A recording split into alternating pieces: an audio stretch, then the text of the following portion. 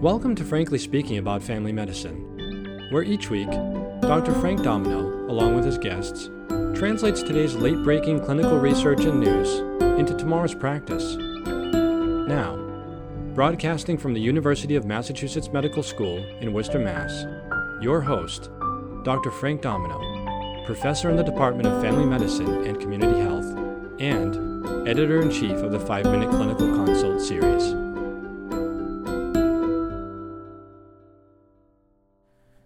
You're finishing your visit with Mary L., following up her hypertension and hyperlipidemia. She mentions her father, who she believes is developing dementia, and wants to know if he should get one of those new blood tests to see if he really is developing a problem. What do you do, and how do you counsel Mary? Hi, this is Frank Domino, and joining me today on the show is Robert Baldor, professor and senior vice chair in the Department of Family Medicine and Community Health at the University of Massachusetts Medical School, and editor of Baldor's Family Medicine Board Review book. Welcome to the show, Bob. Thanks, Frank. Great to be back. Great to have you. So there's new guidelines regarding the diagnosis of dementia, and in particular Alzheimer's disease. Can you help us understand what's changed and what's the current state of affairs? Yeah, this is fascinating. You're going to be hearing a lot more of this in the news here recently as this has just come out.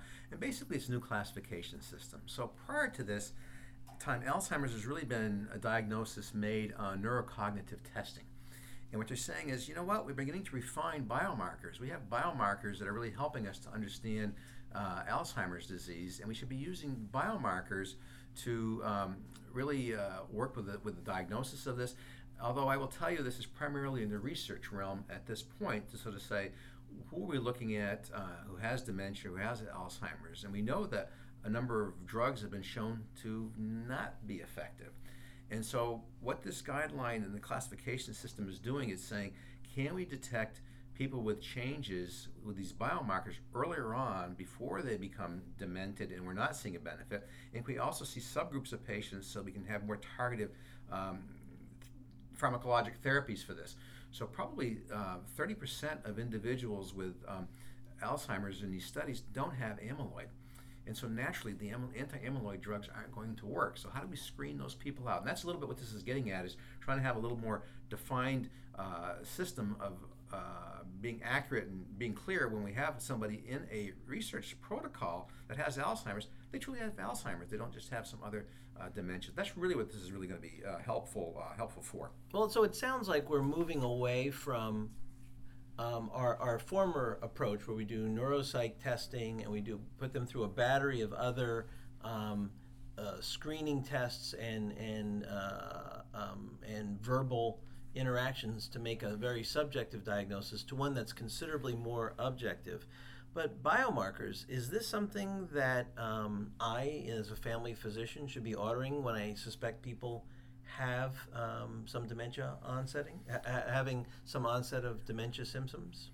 Well, maybe we should draw a little blood on you today and see. We can start that. But I think a little bit of this is that I want to back you up a little bit. And we're not moving away from neurocognitive testing by any means. That's still there. That's still used in the clinical realm.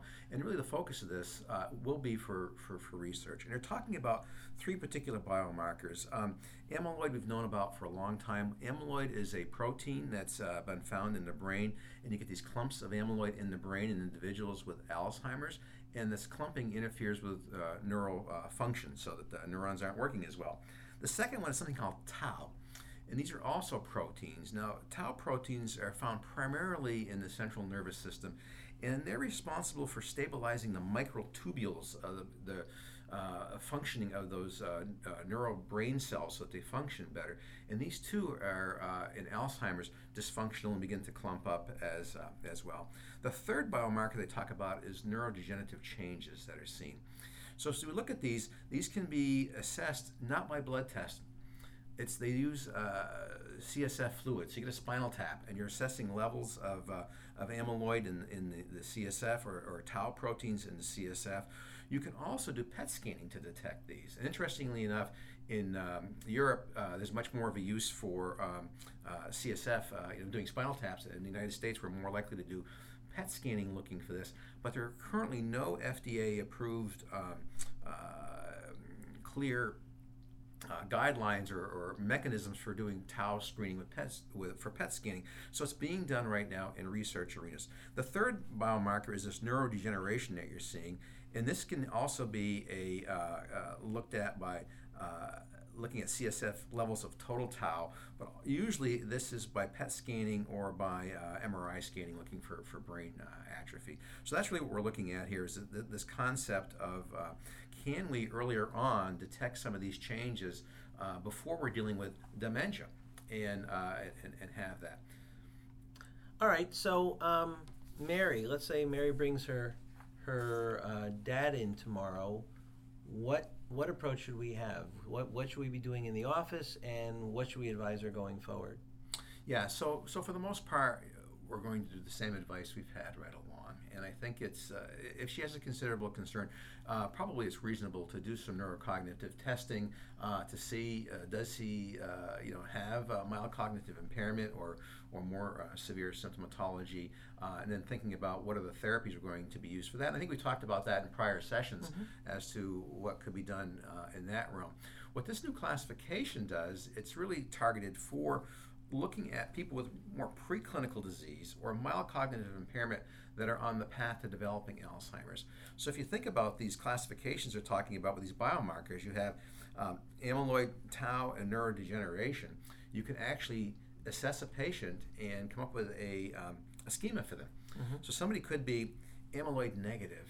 If you're amyloid negative, you probably don't have Alzheimer's, even if you have dementia. So that's really beginning to look at how do we test that and screen those people out of those research studies. So we're not trying to do research on them. But you could be amyloid negative and tau positive, but neurodegeneration negative. Well, that's probably more of a preclinical stage. So can we pick people up that have just amyloid or just tau earlier on before they're actually exhibiting signs of mild cognitive impairment or dementia, and that's when the research should really impact on looking at agents that are going to help us prevent that progression. So this is really exciting. I think the problem, though, is as it gets out there, people are going to come in and say, well, can we get that amyloid test? Can I get that PET scan done? They're not going to come in asking for a spinal tap, I can reassure you. I would guess not. But the PET scanning is, and so for amyloid, it's out there. For tau, it's still more research labs. You're probably going to have trouble getting prior authorization to get the scanning done because it's still in the realm of experimental therapy. But I think that over the next 3 years, we'll be doing more and more of these tests on people with suspicion. So really what you would do, in my mind, would be somebody of positive family history or earlier on beginning to show signs of mild cognitive impairment. Let's look at them a little more closely and start doing some of these, whether it's PET scanning or spinal fluid analysis, and trying to get the. Today, no. 3 years from now, I bet we'll be at that point. And 5 years from now, we'll have that blood test that'll be out there to be able to detect remnants of these things in the blood. So that's my prediction, and you'll have to have me back in 5 years to talk about the blood test. That sounds like a plan, Bob. I just want to remind everyone that in the meantime, we should be looking for reversible causes of mild cognitive impairment. So when you suspect this, consider a thyroid, consider a sleep study, and the other things that we have in our differential diagnosis. So, and I'm going to put on there drugs. Look at what medications are on, because there's a lot of medications that, and also alcohol, but medications that really interfere with executive functioning, and so look at that too as well. Well, thanks so much, Bob. This is wonderful. It's really quite interesting, and I bet you're right. I bet within the next 3 to 5 years, we'll be ordering tests for patients with mild cognitive dysfunction to identify early onset dementia and treat it aggressively. Thanks again. Great. Thank you, Frank. Practice pointer. New tests are available to help identify dementia in its very early stage. These are primarily used for research, but anticipate knowing more about them over the next 3 to 5 years as they'll become much more apparent in our practice. Join us next time when we discuss new data on how we should approach adverse symptoms of the perimenopausal period. Thank you for listening to Frankly Speaking About Family Medicine, brought to you by Pri-Med. For more information about the article referenced in today's episode, look under the resources section of the episode landing page. Need help reaching your CME credit goal this year? If so, please browse the more than 300 free CME accredited activities now available on Pri-Med.com. Thank you again for listening.